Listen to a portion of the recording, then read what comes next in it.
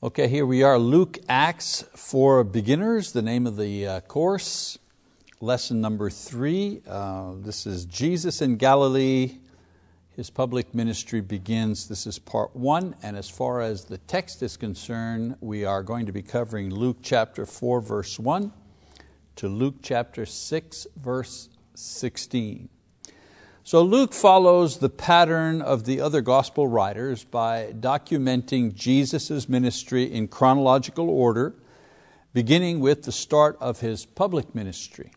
After a brief mention of Jesus' baptism by John, which took place in the Jordan River near Jerusalem, read about that also in Matthew chapter 3, and a description of His temptation by Satan while fasting in the desert for 40 days and 40 nights. This also mentioned previously in Luke chapter 4, 1 to 13.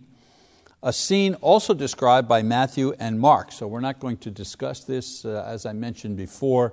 We're going to try to really drill down on those passages that are exclusive to Luke. So Jesus returns to the northern part of Israel after His baptism, His temptation in the desert. He returns to the north, to the region of Galilee. And this is where Jesus begins His public ministry near His hometown and among the people He knew and grew up with. So we begin in chapter 4, verses 14 and 15. Let's read that now. Luke writes, "And Jesus returned to Galilee in the power of the Spirit, and news about Him spread through all the surrounding district. And He began teaching in their synagogues and was praised by all." So this is a general summary, the first 2 verses.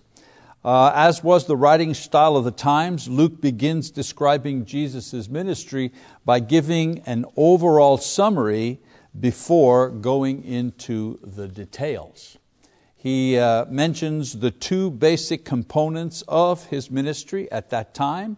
Miracles, talks about, He goes back in the power of the Spirit, and that suggests the miracles that He will be doing, and teaching in the synagogues in that area. Luke also says that initially Jesus was enthusiastically received by everyone. He was praised by all. However, this enthusiasm would quickly change as Jesus returns to His hometown Nazareth in order to teach in that place. So in chapter 4, 16 to 30, Luke is going to describe an episode where Jesus returns to Nazareth. So he describes Jesus' miracles and teaching in general, but now he's going to provide a more detailed account of not only Jesus' teaching, but how the people reacted to that teaching. So we'll go to verse 16 to 21. Luke writes, "And He came to Nazareth, where He had been brought up, and as was His custom, He entered the synagogue on the Sabbath and stood up to read. And the book of the prophet Isaiah was handed to Him, and He opened the book and found the place where it was written, 'The Spirit of the Lord is upon me, because He anointed me to preach the gospel to the poor.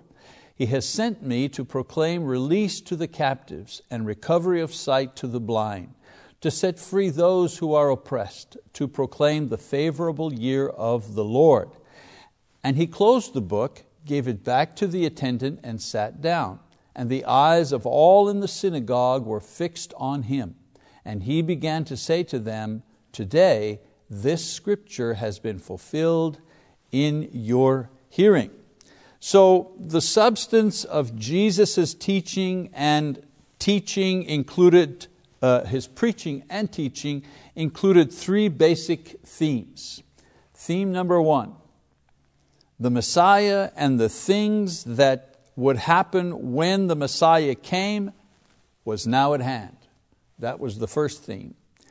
The second theme was He, Jesus, He was the divine Messiah. He didn't say it exactly in those ways, but in this particular way, but He continually demonstrated through the miracles and suggested through His teaching that He was the divine Messiah. Third element of His teaching, Those who believed would be the people of God, the chosen ones, the ones belonging to the kingdom, the saints. A lot of different ways to describe the same individuals. And those who did not believe would be excluded from the kingdom. So the passage that Jesus read in His hometown was from Isaiah chapter 61, verses 1 and 2.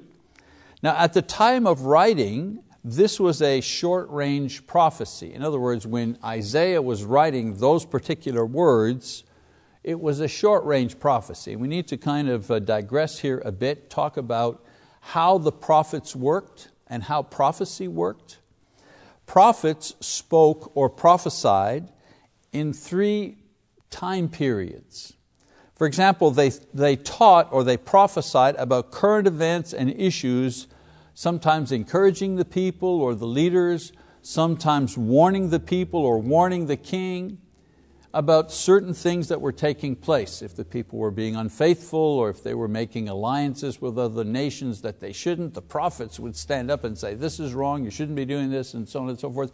It was still prophecy, but it was prophecy or teaching or preaching that was addressing things that were taking place in the present. Then they taught or prophesied, always the same word, about short-range future events that could be a day or a year or a century into the future.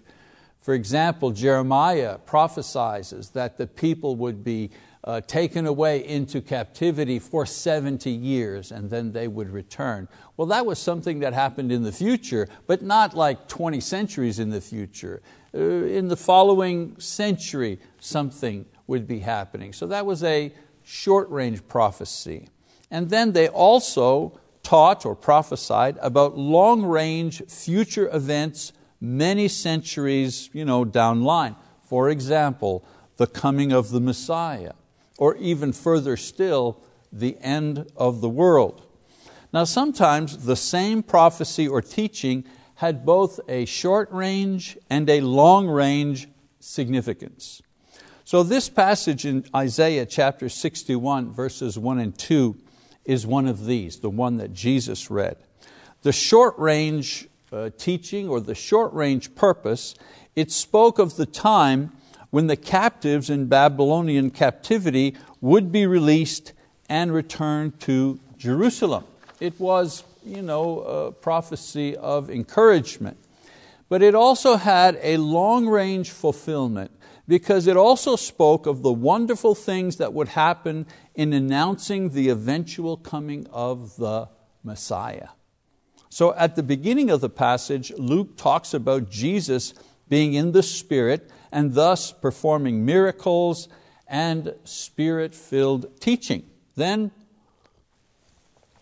when Jesus sits down and declares that this scripture is fulfilled by Him, He says, in your hearing, it means it's going to be fulfilled by the one speaking to you, the one you are hearing right now.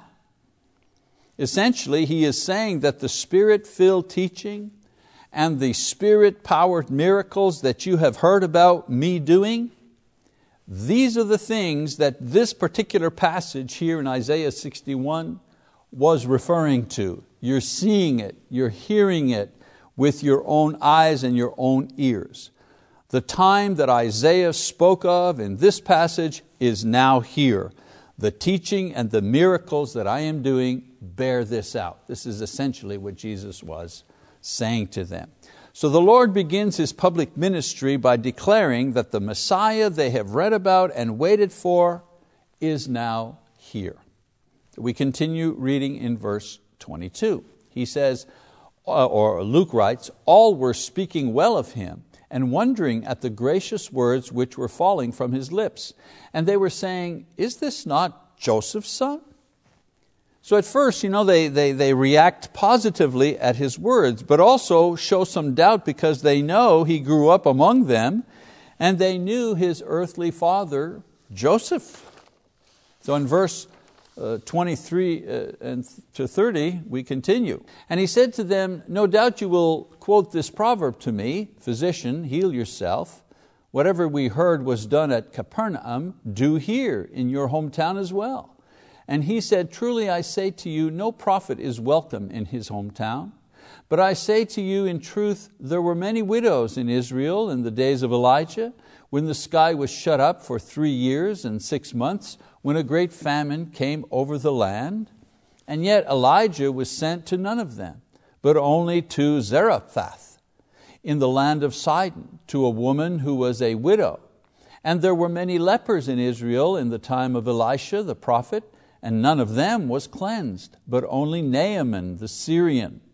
And all the people in the synagogue were filled with rage as they heard these things. And they got up and drove him out of the city and led him to the brow of the hill on which their city had been built, in order to throw him down the cliff. But passing through their midst, he went his way. So Jesus knows that he knows their doubt. And what they want is a miracle done to prove His claim to them. They're saying, hey, you did miracles in other places, now you're saying you're the Messiah. Show us, do something, do a miracle. But the Lord refuses, citing examples demonstrating their lack of faith in the past. He's saying, in the past, other people did miracles. Elisha did miracles, other prophet did miracles. That didn't change the mind of the people then, they still disbelieved. And so he says, in the same way, I've done miracles, and yet you still don't believe. So this accusation enrages them, and they try to kill him, but somehow he escapes. So we move ahead in chapter 4, where Jesus is performing even more miracles. Luke has given us a kind of a close-up view of His teaching and how it affected many of the Jews, especially in His hometown. Luke now gives us a close-up view of the other major component of His ministry, and that is the miracle. So we got a close-up view of Him teaching in the synagogue and debating back and forth with the people and what took place. Now He's going to give us a close-up view of Jesus performing miracles, beginning in verse 31. And He came down to Capernaum, a city of Galilee, and He was teaching them on the Sabbath. And they were amazed at His teaching, for His message was with authority. In the synagogue there was a man possessed by the spirit of an unclean demon, and he cried out with a loud voice, "Let us alone! What business do we have with each other, Jesus of Nazareth? Have you come to destroy us? I know who you are, the Holy One of God." But Jesus rebuked him, saying, "Be quiet and come out of him."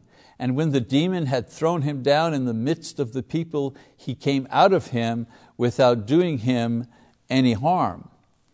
And amazement came upon them all, and they began talking with one another, saying, "What is this message? For with authority and power he commands the unclean spirits, and they come out."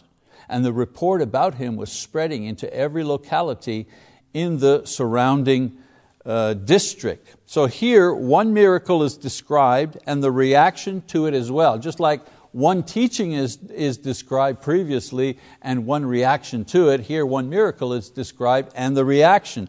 The evil spirit acknowledges Jesus even before the Jews do.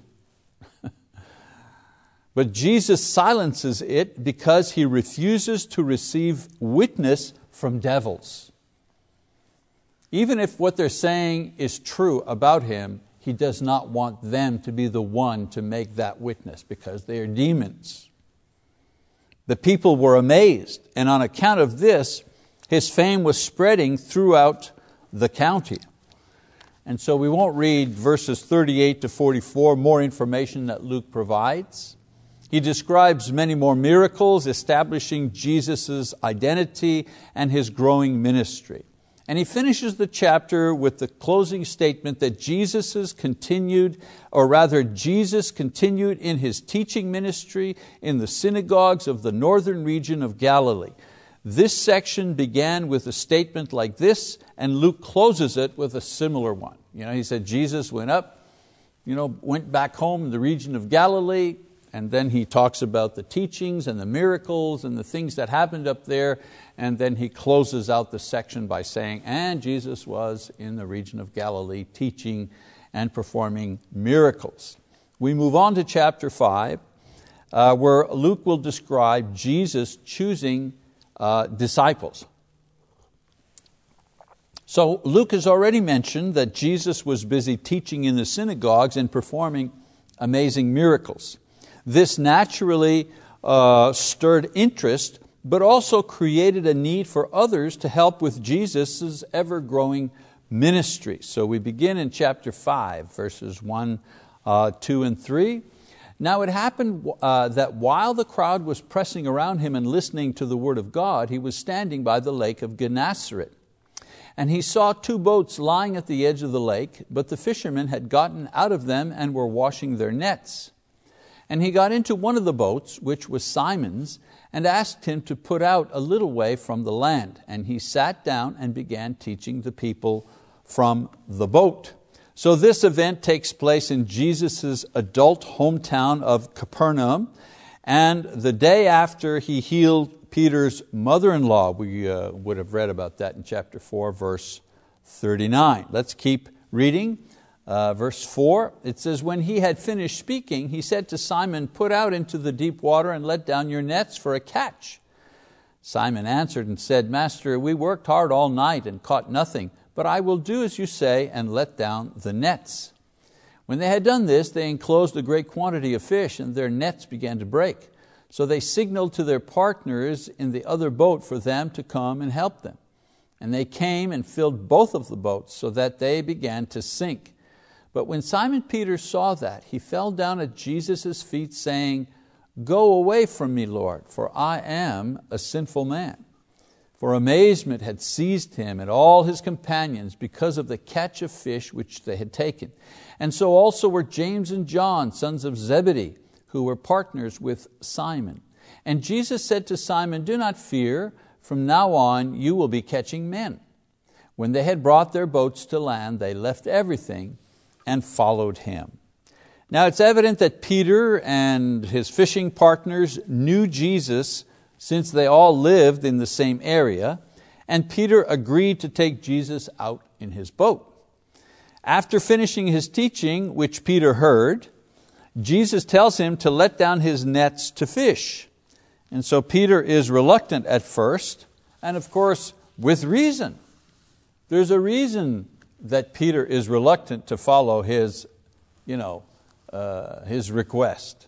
For example, he, an experienced and knowledgeable fisherman, had caught nothing, and so how could this rabbi, this teacher, teach him about fishing? He could teach him about the Word of God. This he would accept, but teach him about fishing? He was the expert. It was also the wrong time to fish. It was the day. The time to fish was at night into the pre-dawn. It was the wrong place to fish. The deep waters were not where the fish were in this particular lake. It was also inconvenient.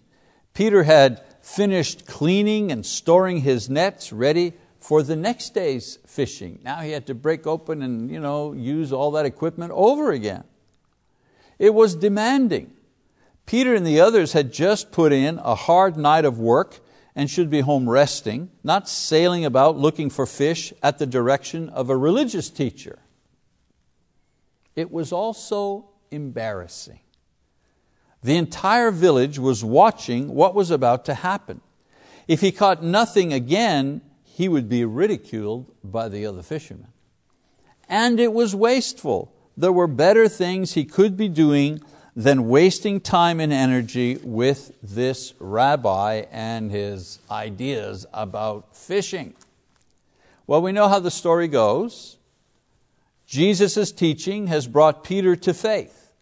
We know that because he took Jesus out on his boat so that he could teach the crowds.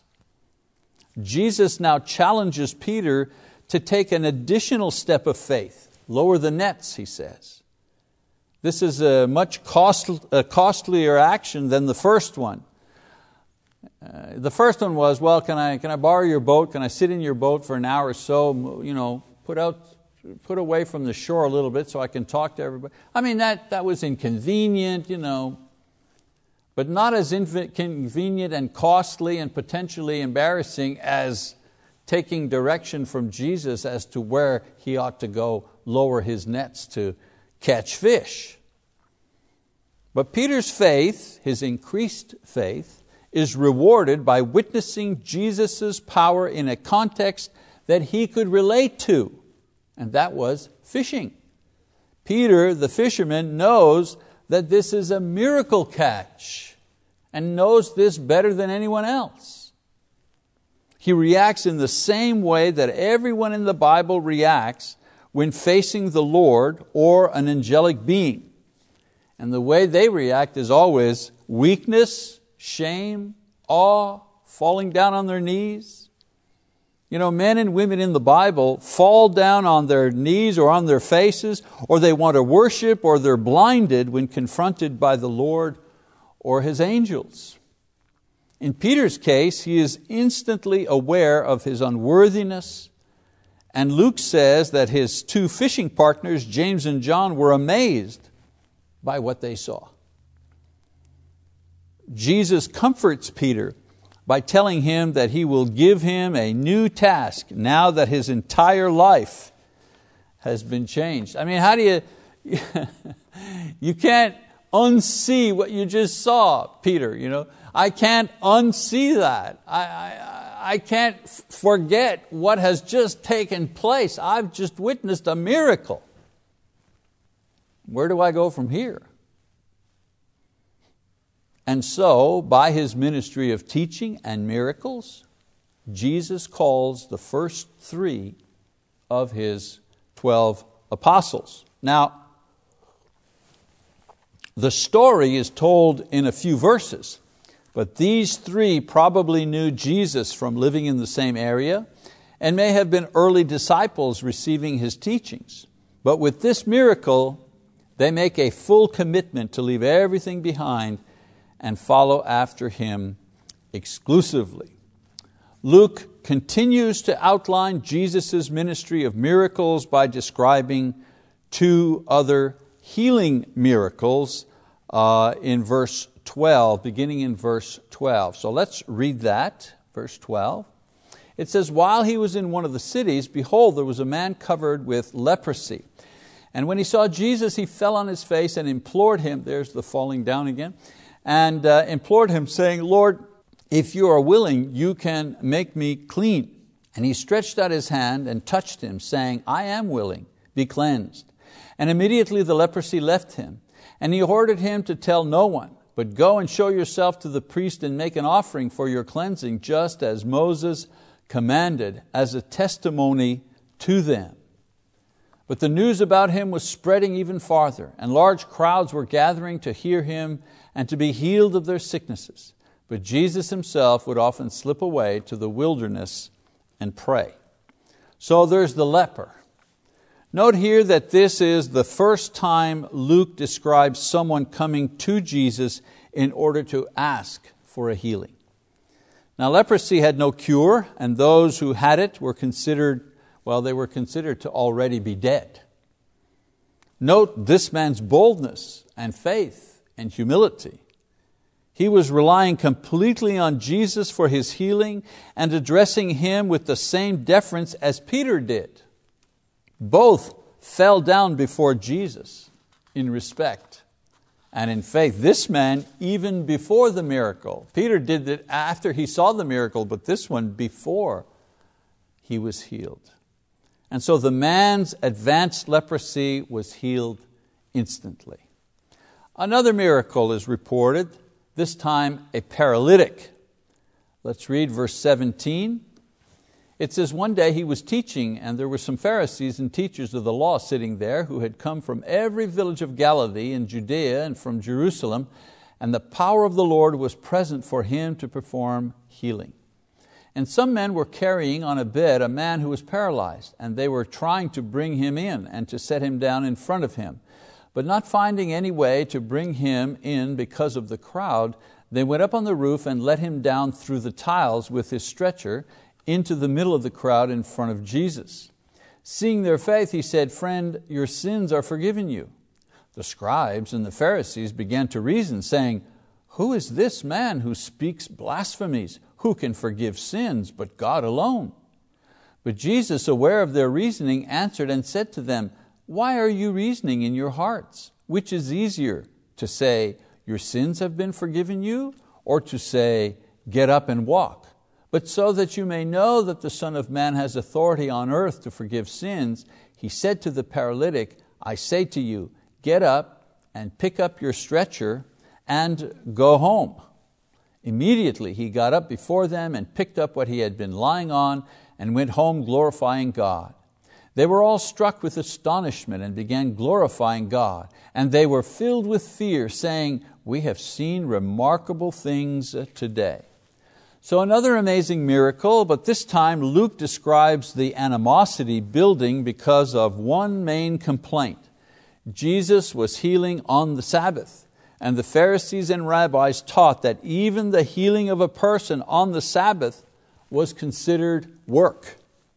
Now later on, this will become one of the major stumbling blocks for the priests and the Pharisees, who will try to accuse and destroy Jesus because He worked on the Sabbath, and as seen in this passage, claimed that He was the Son of God. Their thinking is, how can you be the Messiah? How can you be the Son of God? You're breaking a law. You're breaking God's law. You're working on the Sabbath.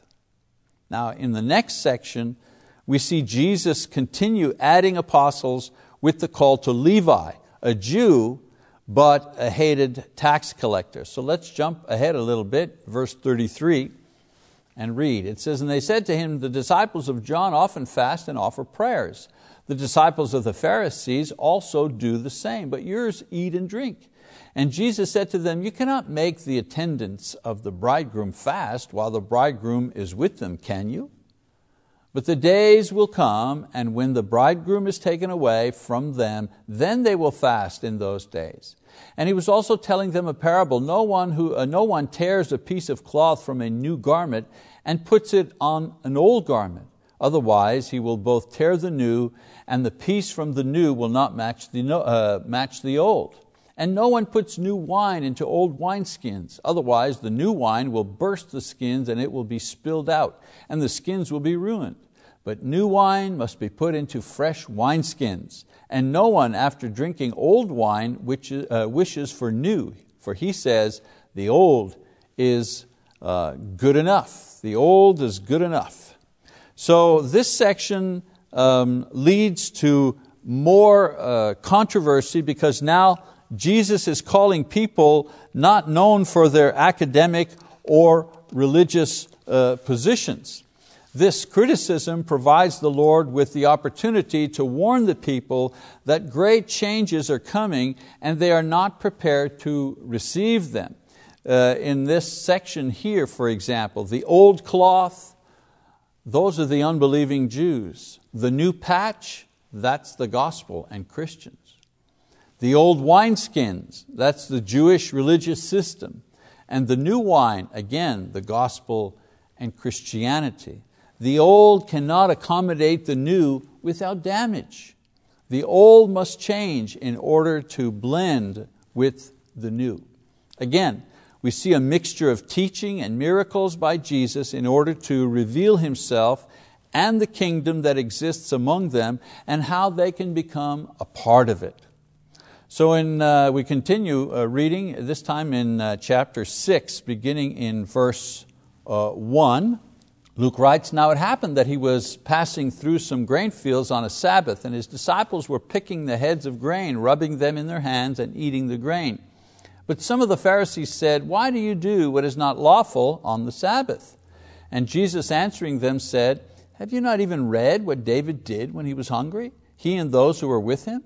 How he entered the house of God and took and ate the consecrated bread, which is not lawful for any to eat except the priests alone, and gave it to His companions? And He was saying to them, the Son of Man is Lord of the Sabbath. On another Sabbath He entered the synagogue and was teaching, and there was a man there whose right hand was withered. The scribes and the Pharisees were watching Him closely to see if He healed on the Sabbath, so that they might find a reason to accuse Him. But He knew what they were thinking, and He said to the man with the withered hand, 'Get up and come forward.' And he got up and came forward. And Jesus said to them, 'I ask you, is it lawful to do good or to do harm on the Sabbath, to save a life or to destroy it?'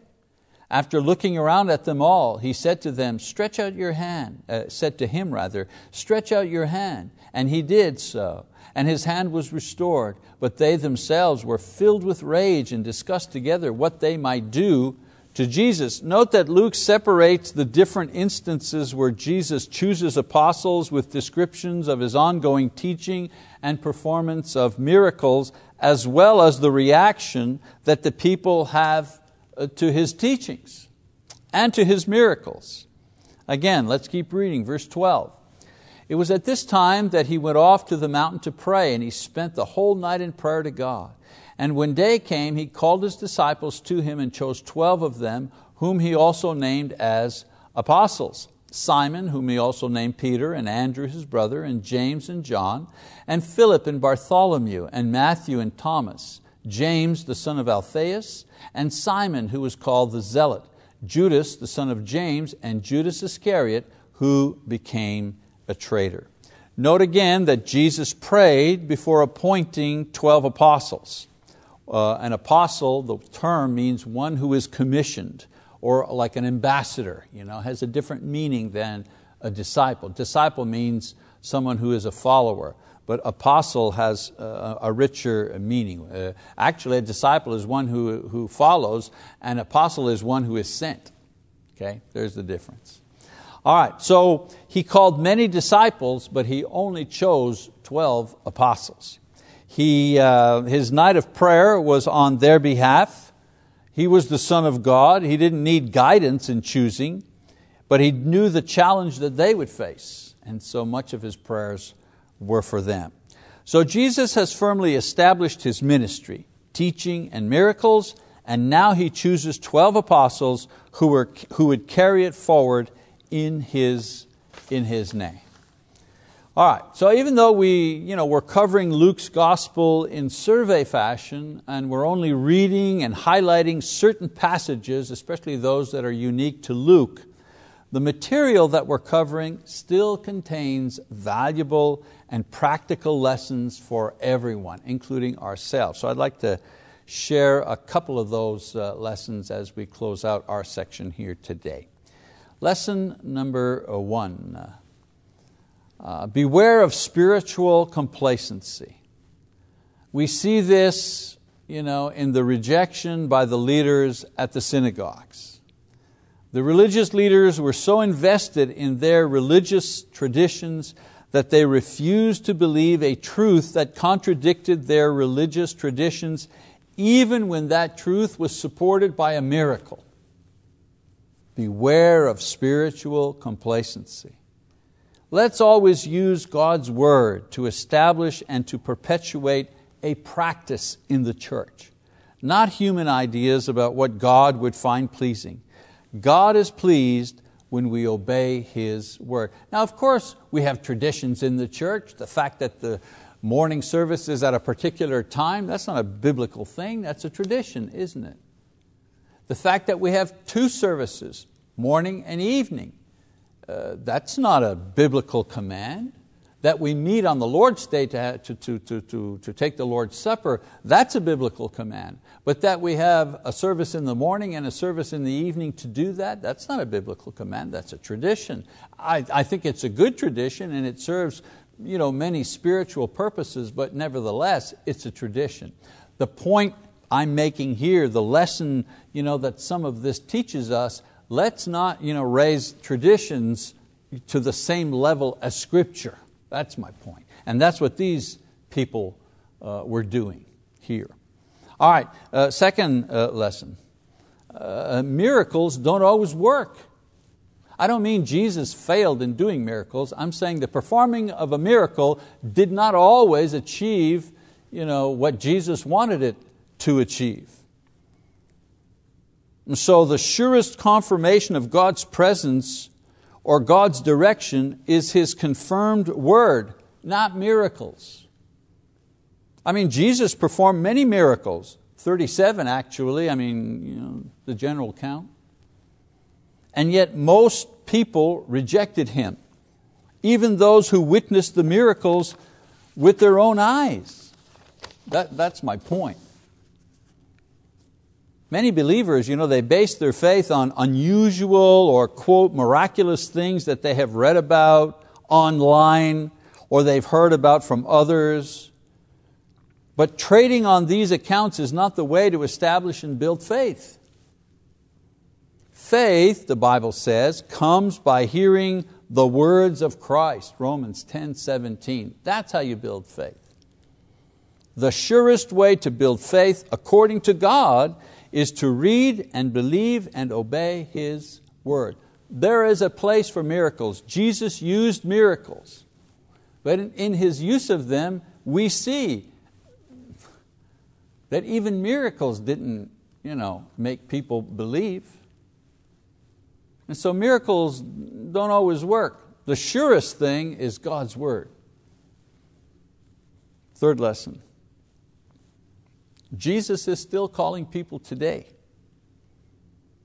Jesus continues to call people to believe in Him today through the gospel. Believe, repent, be baptized. Mark 16, Matthew 28, Acts 2, all these examples of the apostles in Jesus' name, calling people. Jesus also calls people into ministry through His word.